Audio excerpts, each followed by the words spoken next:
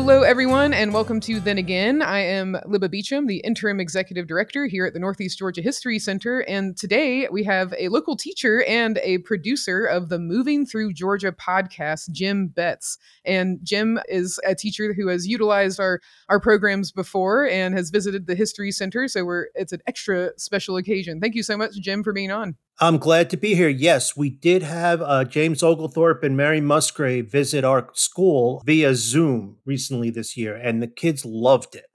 Oh, thank you so much. It's such a fun program. And today we're going to be talking about history education in general and how the History Center and its programs really rely on living history methodology. And I'm excited to get your perspective on this, Jim, as a local teacher. So without further ado, let's dive in. Well, I've done a little bit of research here, and I have found that a lot of people feel that the teaching of history right now in schools has a problem with relevance. Children tend to leave the classroom without being able to answer the question, why do we study history? And local history is starting to get subsumed into the study of global history because we are becoming a more global society. And that is causing its own problems as well. For sure. I mean, I think that once folks feel connected to where they live, especially kids, you're going to really incite their curiosity about history in general. So, for instance, here at the Northeast Georgia History Center, we have the wonderful White Path Cabin, a historic cabin that we date being built somewhere between the late 1700s and the early 1800s. And this is a wonderful interpretive tool for kids to really tie them to the region's history because this was originally the home of a Cherokee tribal leader named White Path and his family, who, like many Cherokee, were removed during the era of Indian removal in the 1830s and 40s. And then the home came into the possession of a white settler family. And so we're able to talk about the culture of the Cherokee and their, everything from their material culture. So their food ways, the textiles they use, the beadwork, the games they would play, the religion, really all of these aspects of daily life. And then we can transition into the later era to talk about life on a homestead of these settlers and what their daily life would have been like. So rather than really emphasizing the big heroes of history or those that we commonly associate with the big names of history, I think that sharing local history and giving kids an experience, a memorable experience that they can have a memory where, they were doing the corn grinding at the White Path cabin. They actually ground their own corn. Then they get to see an open fire cooking demonstration with the corn that they've ground. They get to make their own hand dipped wax candles. They get to play early Cherokee games like Chunky. And so having that really engaging and interactive part of teaching local history is really what it's all about for us. And from my perspective, it's not about them retaining specific information, these names, these dates. It's really inciting that curiosity for the kids and also just giving them the chance to ask the questions and really ask the questions of a history expert here and to touch history, to smell history, to taste history, to feel history. I think it really puts them sometimes literally in the in the shoes of what we're talking about. And that's the main goal, is to make them curious and give them the tools that they need to ask the right questions and to analyze history. It's really not about, if they walk away and they can't remember, the founder of Georgia's name, that is okay, but they probably will walk away thinking about those first settlers and how difficult their life may have been, how many challenges they had, how different it is from their own, and all the cool things that they did have. For instance, they might see a blacksmithing demonstration, they might see a weaving or spinning demonstration. To see all of this is very active history, and I love that's what we can provide to kids. And it provides them an opportunity to make connections with what they see in their own community. I Absolutely. mean, yeah, I mean, where we are in Northeast Georgia, there is historical opportunities everywhere. In some communities, you can just take a good long walk and see the development of how people built that particular community. We just put up a historical marker in front of a log cabin here in Clarksville, and you can tour through and go through a cabin which is about the size of my bedroom here, in which a family of 5 grew up. And yeah, I mean, people can get really cynical really fast about things like that. People will say, "Oh, well, they just only care about their phones," or they don't, the worst thing that the settlers had to deal with was bad Wi-Fi or something like that. But if you don't expose them to that, they don't understand it. And this is not something that you pick up in a book. It's not something, I mean, to some degree it is, but it's something that you can pick up easier by actually walking through it, by you, like you said, actually touching it, actually smelling it, actually experiencing it. And that is all over the place. Yeah, absolutely. I mean, and here in Hall County and in Gainesville in particular, I mean, there are wonderful sites to visit outside of the History Center as well. I would recommend that, you start here at the History Center. You're going to get a nice broad overview of the region's history.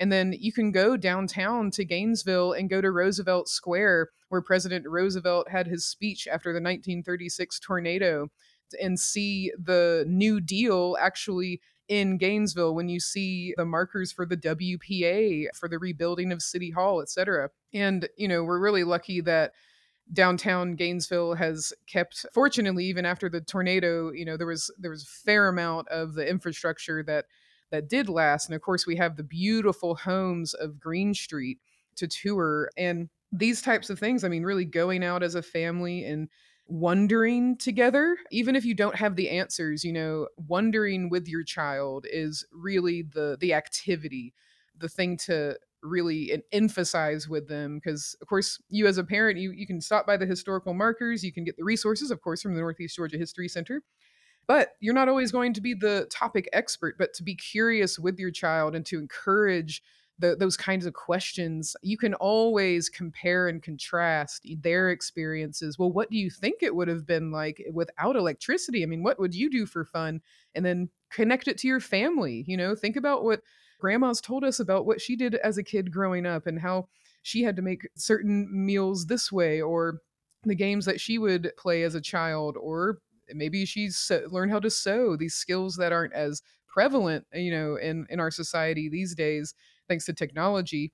It really comes down to that curiosity and building that in a child, that I think will really connect them with local history, but also see history as this thing to uncover, this thing to really almost be a detective. Like, I mean, a historian, when it comes down to it, they're analyzing evidence, and to frame it in that way for a kid, I think that they can also understand that concept, that we have clues, we have evidence, and that we can analyze it for ourselves to uncover the mystery, so to speak. Well, right, right. And when you talk about being a detective, one of the things that is best about this is you don't have to be 100% right. Speculation and estimation really is a good solution sometimes. And like I read another different article that said that one of the ways that a particular teacher, and this was in England, wanted to create a sort of connection between her students and the community around them was by looking at the names of streets. You can look at the names of streets and learn so much about your community. In this particular case, they were a town pretty far from the ocean, but so many of their streets were Schooner Street, Clipper Street, that sort of thing. And what the children didn't understand was at a time their community had a very, very strong connection with the trade at the ocean, which none of the students in that class were aware of at the time. So just even things like that. Now, this is where I think you and I approach the idea of local history from two different perspectives. All right. And I mention this sometimes on my podcast, and I'm not saying this is the way to do it, but this is the way I learned how to do it. All right. There are opportunities to come out and see local history where you are. There's a local history center in Cornelia, Georgia, up by me. We have the Malden House in Clarksville that people can walk through and see how people lived and that sort of thing. Now, history, where I grew up in New Jersey, and there was a lot of history there. Every major road in New Jersey was a road that George Washington retreated on at some point or another. And there were a lot of Revolutionary War stuff. And we learned that in the car. We learned that from my father pointing stuff out as we drove by. And yes, it was monotonous. And yes, he was wrong about a lot of things. Like George Washington, George Washington was not buried in Grant's tomb. But if you were a Boy Scout in my father's troop, that's what he told us. He asked us who was buried in Grant's tomb. Since we didn't know, he explained it was George Washington. And to that day, there are probably still people from that Boy Scout troop who believe that George Washington was buried in the Bronx. But that's okay. That's okay because there are people now that would take their phones out and look up who's buried in Grant's tomb because, Grant is a Civil War figure. You don't think of him being buried in Yonkers, New York.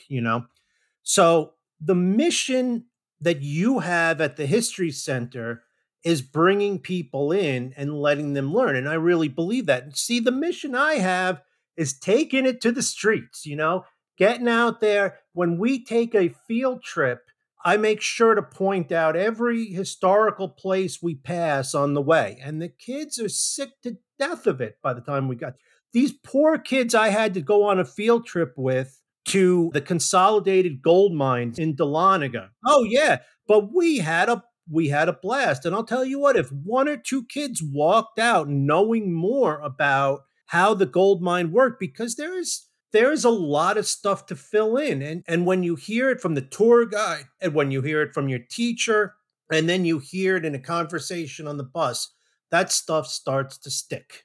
Absolutely. Yeah. And Consolidated Gold Mine, we love them. They're great friends and they've done fantastic work over there. And that's another great example of here is this activity and this place where you can actually step in. It's almost like traveling back in time because you get to do these same activities that an actual gold miner would have done in the same area, and to really make that connection through the activity and creating a memorable experience, really creating a memory is really what it's all about. And I like what you had to say because, it's true that ultimately it is okay if, that child is not given. Let's say you realize, oh, I said the wrong name or the wrong date. Ultimately, it's about that experience and how the wheels are turning for that child to think, how is life like mine and how is life different from mine in the past, and to have them really exercise that curiosity and those questions is what it comes down to. Basically, Of just course, saying this has meaning to it. And that's yeah, something yeah, you don't see a lot now. Because when you're playing Pokemon or doing something like that, these things, there isn't a significance that there is in the real world. And we have to give those kids that significance. And that's one of the things that, because there is a meaning to these places. And really, if you teach them nothing else, teaching your kids that there is a meaning to this place, that there is a significance to this place, that something happened here, you can fill in the details. If they're interested, they'll fill in the details on top. They might not, but if they're interested in it, they might. Yeah, and it's I really like offering questions to the kids that are open-ended so that they can really consider and reflect on the questions. So, when we're going through our programs here at the History Center, it's really not a lot of telling. It is leading the child and the group of children through the best questions to ask about. So, something as simple and one of the favorite activities like our historic games and toys that we have for the kids to play with. We start out with the conversation of, well, how do you have fun today? And of course, a lot of that, like you're saying, is going to be video games and online activities and very technology heavy things and entertainment. And then okay, so we know we kind of have a starting baseline, and then we can gradually work in, well, let's say you didn't have video games or any electricity. How would you have fun? What's one way that you today have fun without those things. And, they might mention sports or tag or something that we're getting closer to that historic context, and the fact that, oh, well, the games that we're going to play, such as jump rope, has a long history. And there were children your age who, this was their idea of fun. And we can go from, activities and fun and recreation that they're familiar with and offer them the chance to compare and contrast that. And then we go into big comparisons like their daily life and their chores. So, for instance, a really fun activity that we have is actually laundry. Now, I know that many kids, you're going to say, laundry, that does not sound fun. But the second that you get those kids with the colonial era washing machine, quote unquote, where they are, you've got a big bucket of water, the textiles of the time, and they're having to wring out the clothing with the wooden tool that they use to agitate the water. And then we can take them on that journey of, from this activity, this is the we can talk about the role of children and what kind of chores they would do. Maybe you're going to be the one to go get the water and help mom out. The different roles and the family structure style of back in the day in history, and compare that to their own. So, through each of these activities, on the surface it seems like something that's simply just fun for them. But that's where, if you start with that fun and engaging activity and really rely on the child's curiosity to ask questions, really any question that they like, with a history expert there to talk to them about it, then they're going to get excited. And, we can definitely tell who's going to be the history nerds later in life if they're not already. But I love seeing the difference between when some of those kids who may not be immediately interacting when they come in for a field trip at the history center, once they see their friends doing the activity and getting excited and making these connections together, it becomes a very fun and memorable experience for them, even if it just comes down to washing laundry. And this is our culture. This is a culture that has been in place in this area for thousands of years. And we're losing it. We're slipping away. And we see this in schools. We have children who will come to school who'll be in second grade who have no idea who the three Billy Goats Gruff were. They don't know the story of the gingerbread man, beyond, above and beyond from the Shrek movies. These are cultural touchstones that we've had in our society forever. And I believe that when we start losing those cultural connections, we start pulling away from each other. I think that a lot of problems we have with polarization, not just between individuals, but also between countries or between states or between political beliefs, is just the simple fact of the matter that we are losing those things that connect us, those things that pull us together, those things that we all know, those things we all draw upon.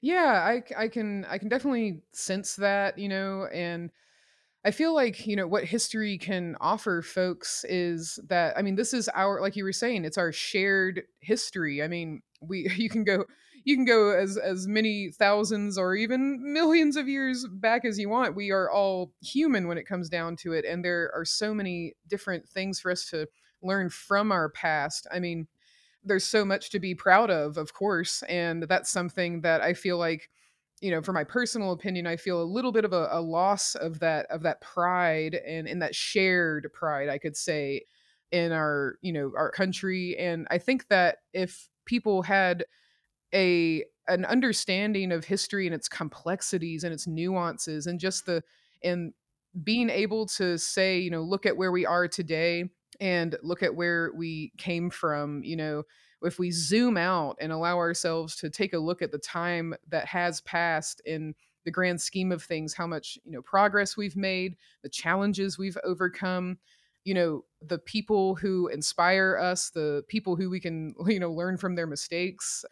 All of that to say is that I think that a great lesson that I've learned here at the History Center, as I become more interested and deeply passionate about the history education, is that removing judgment of the past seems to be a good first step. If we can really remove our own biases and perception of the world and allow ourselves to think more objectively about history, and ask the same questions that we're encouraging those kids to ask, and compare and contrast our own lives, and also consider in the future, what will future generations, judge us for, or what ideas, or do you have right now that will later be harshly judged. It's very hard to say, but keeping that perspective in mind, I think, allows you to really appreciate the fact that history is a collection of events from flawed human beings, and inspirational, amazing,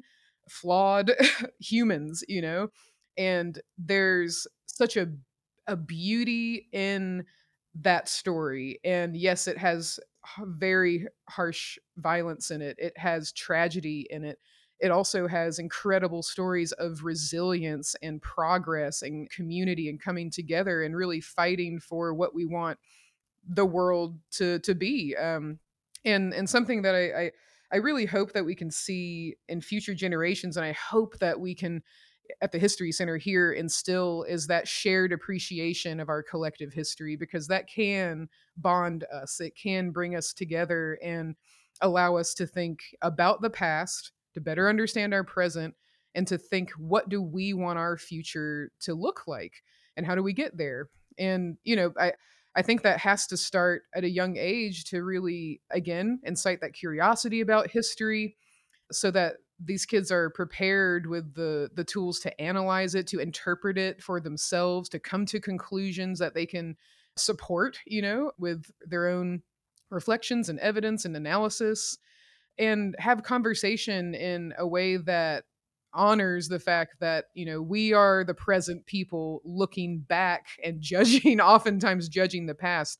But if we remove that judgment, I think it can help remove judgment in the present as well. It's not going to be a save all, but it's such an important piece of education, and just a foundation of living in a shared community that has so many different cultures and so many different ties to history, and about how people got here. And so, here at the History Center, we really do share a diverse array of stories, from those of the enslaved in Georgia, from the early Cherokee and the Creek, and from the settlers that came here, the everyone from the Scots Irish to the Salzburgers in Germany, and the German Salzburgers in Savannah, really trying to expose kids to these stories, and through activities, and engaging their curiosity that way. But I'm there with you. I do hope that we can find more community in honoring and talking about and reflecting about our own history, hopefully in a more objective and neutral tone, I would say, really trying to actively remove that present day modern person's perception, because, like, don't know what we don't know already. Yes. Yeah, right, right. Because right, we are so different from our ancestors. I mean, even people who lived at the turn of the century, not the turn of this particular century, but the turn of the last century, we are so very very different. And this is something I reflect on a lot when I read. A person living in Georgia in 1840 would find a lot in common with someone living in France in 1650. They would have a lot of common ground right off the bat. Now, someone who was born in, say, 1900 saw the first airplane when they were 7 and saw the moon landing when they were 69. So we are such different people that we have to work harder to find common ground with those who came before us. Absolutely. And that's a good point to make, that, I mean, we ourselves in this present moment are in a particularly, I mean, what moment in history isn't particularly interesting, but like you said, we are in the midst of, who knows what kind of technological boom or huge advances. I mean, we're talking right now, there's conversations about, AI, and how that's going to change things. But you're totally right that for us, our perspective is going to be so a totally different world, really, a totally different reality and understanding of concepts and what the world is and how connected we are. It's going to be like it's my daughter is 27 years old and she and I see the world very very differently. Now her children are going to see me as a Martian. They're not going to understand my perspective unless I teach it to them, unless I explain it to them. And that's what we're both trying to do. We're both trying to make sure that that connection to the past isn't lost because it could get buried so easily. Lib, I want to thank you so much for coming on. And could you just give us one more plug for the History Center, please? Absolutely, Jim. This was such a pleasure to talk about. And yes, please, folks, come on down to the Northeast Georgia History Center. We're located on the Grinnell University campus here in Gainesville, Georgia. And you can visit our website for more details. That's www.negahc.org. You can also follow us on Facebook, Instagram, and we have a great YouTube channel as well with a lot of different video lectures, as well as some living history programs. So we hope to see you here soon. And thank you so much, Jim. I really appreciate the chance to talk about all of this. It was wonderful talking to you. Thank you. And also, if you're in my area, that's Habersham County, there are opportunities. And also, Halloween is coming up. And I know a few counties will have historical tours that you can go on and learn more about your community and maybe even hear some ghost stories. So keep an eye out for that.